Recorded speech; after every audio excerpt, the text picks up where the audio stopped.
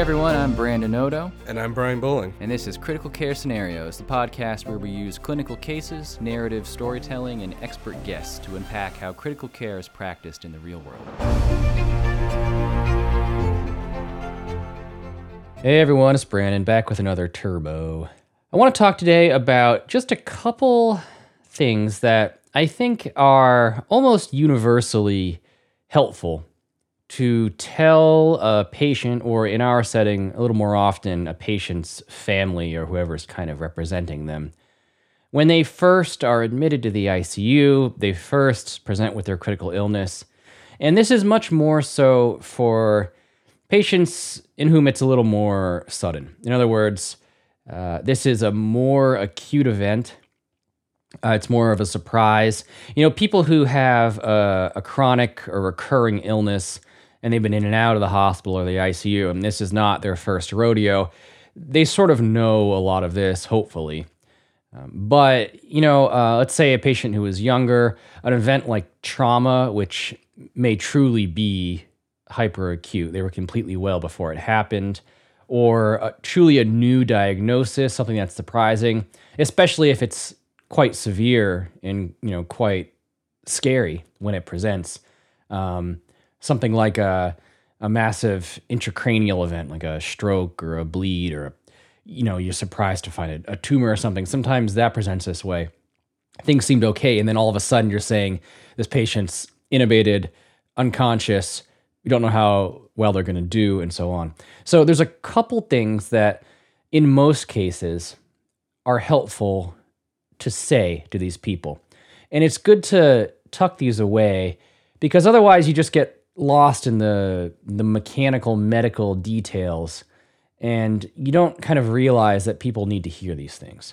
The first, and I brought this up before when I talked about trajectories of critical illness and critical care, is just to give people some idea of the timeline, the pacing they can expect. Because if they're new to this whole notion of just critical illness, of being this sick, people don't have any context for it. They know what it's like to have a cold. They know what it's like to have an upset stomach or something. They don't know what it's like to be sick in this way. And one of the things I think people especially don't understand is how long it's going to take. So I try to tell people that, listen, for everything that's going on, it's all going to take longer than you think. Hopefully, it'll all go well. And, your loved one will recover, leave the ICU, leave the hospital, and eventually go home and survive it all and have good functional recovery. But even if it does go well, it's all going to take a long time. And especially for something that is truly sudden, like a car wreck or something.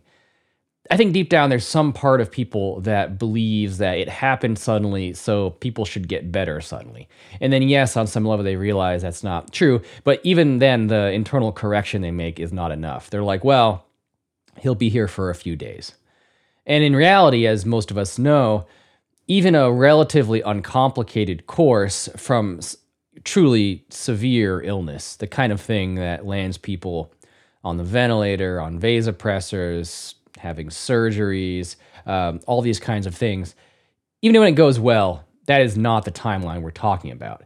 We're talking about, maybe days, maybe even weeks or more in the ICU, and then more time on one of the regular floors or a step-down unit. And then you're not done. I mean, then you're almost certainly going to need things like rehab, which may take even longer. And then even if you eventually end up somewhere like home, you're still not going to be back to normal for a long time. Illness like this, years later, people are still not quite the same. And I think it's important for people to have that expectation, because otherwise, when they see how slowly things are happening, they think something has gone wrong, something is unexpected. That's bad for them. It causes stress. It's actually bad for us, because sometimes they start looking around and saying, what did you do? What happened? Did you do something wrong? Did you mess something up? And that's why he's not getting better. People should understand that this is the expected way of things, even when it is going well. So I tell them, this is going to take a while. A lot of days, you'll turn around and say, what's new today? And the answer will be, not that much. And part of what goes with this is expecting backslide, bumps along the road. There's a lot of 2 steps forward and 1 step back. And again, that is expected. There are complications that will happen. He'll develop an infection. He'll develop a blood clot. He'll get confused and delirious and whatever. That is also expected. Our goal is just that over time, we are generally moving in the right direction. Overall, on average, even if the slope is gradual, we're moving the right way. And part of what also goes with this, and I tell people this, that like, you probably feel right now like the way to be supportive and part of this is to be very closely involved with it and to really hover and make sure you know everything that's going on.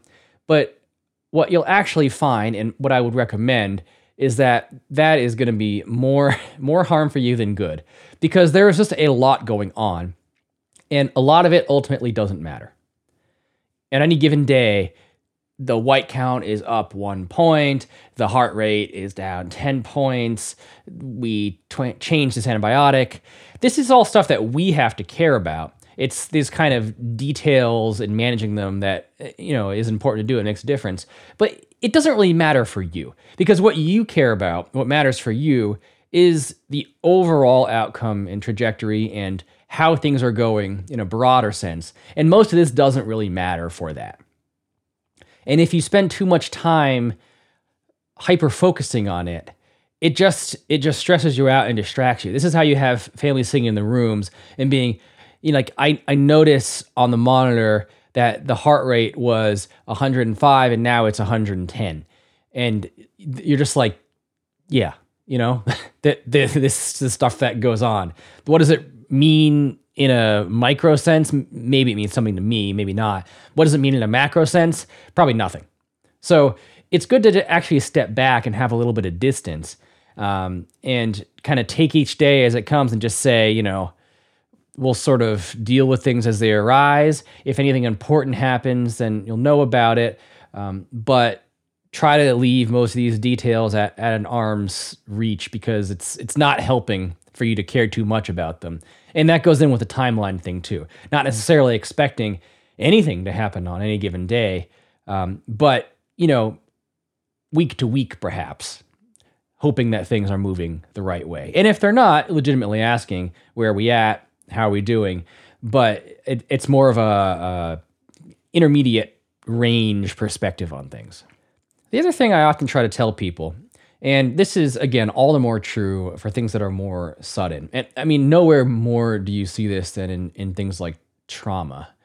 I really think that as human beings, part of us wants to believe that there is rhyme and reason in the world and that things happen for a reason.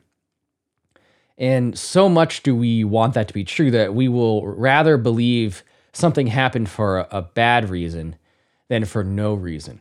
So let's say a healthy young person gets shot 5 times and is now tremendously ill in the ICU, had a bunch of surgery. If you are that patient's loved one, you have 2 options. You can believe that this is just a senseless tragedy that befell this patient for no particular reason, and we just have to get through it. It's just one of those things. It's like the weather, or it's like cancer or something that people are maybe a little more willing to believe just sometimes happens. Or you can believe that it's somebody's fault.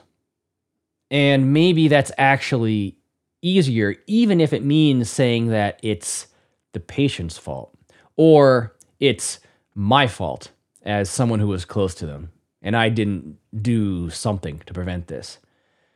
Or it's our fault as healthcare providers, especially, once we've had the patient for a little while and bad things happen. Did we do something wrong? It's somebody's fault. And so I think it's helpful to try to reassure people, whether or not they're able to hear it, that sometimes things just happen. We live in a universe where bad things happen to people. Sometimes bad things happen to good people, and there's not a reason for it. And it's not your fault, and it's not even their fault. And it's not even their fault at times when there probably are decisions they made that contributed to it.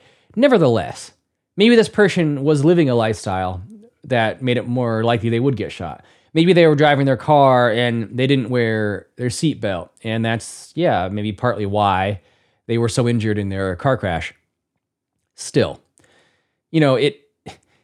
this was always an unexpected event for them. If they knew they were going to drive off an embankment and become this injured, they probably would have worn their seatbelt. This was not a foreseeable outcome for them. And maybe you could have foreseen it. Maybe it was too risky, but still, they didn't expect this happening. If they had another chance and they could, step back from the bed they're in and try it again, I'm sure they would have done it differently. So it's not their fault. They didn't make this happen. And again, neither did you. Maybe you could have done something else. Maybe you could have made them wear their seatbelt or whatever. But you couldn't have foreseen this either. And, certainly for us as well. Again, complications are going to arise. And, we're all doing the best we can. I'm not saying that, true negligence doesn't sometimes occur. But by and large, the starting point should be you believing that this is just a tragedy. And as you are sitting around in these days to come in the kind of quiet and darkness of this ICU room, try to keep your mind from going to the place where you wonder, what could we have done differently? Whose fault is this? And instead just say, this is something we just have to get through. These are just the bad times, and the only way out is forward. There is nothing that we can gain by trying to turn back the clock and point fingers and assign blame. It's nobody's fault. Bad things just happen. Tuck these things away. I think you'll find that they're helpful to patients and to their families, even though they may not mean much to you. You have a very different perspective on these things. Remember, this is just another day at work for you. This is probably one of the worst times of their life for them. So do what you can to put them in the right headspace for it. Talk to you next time.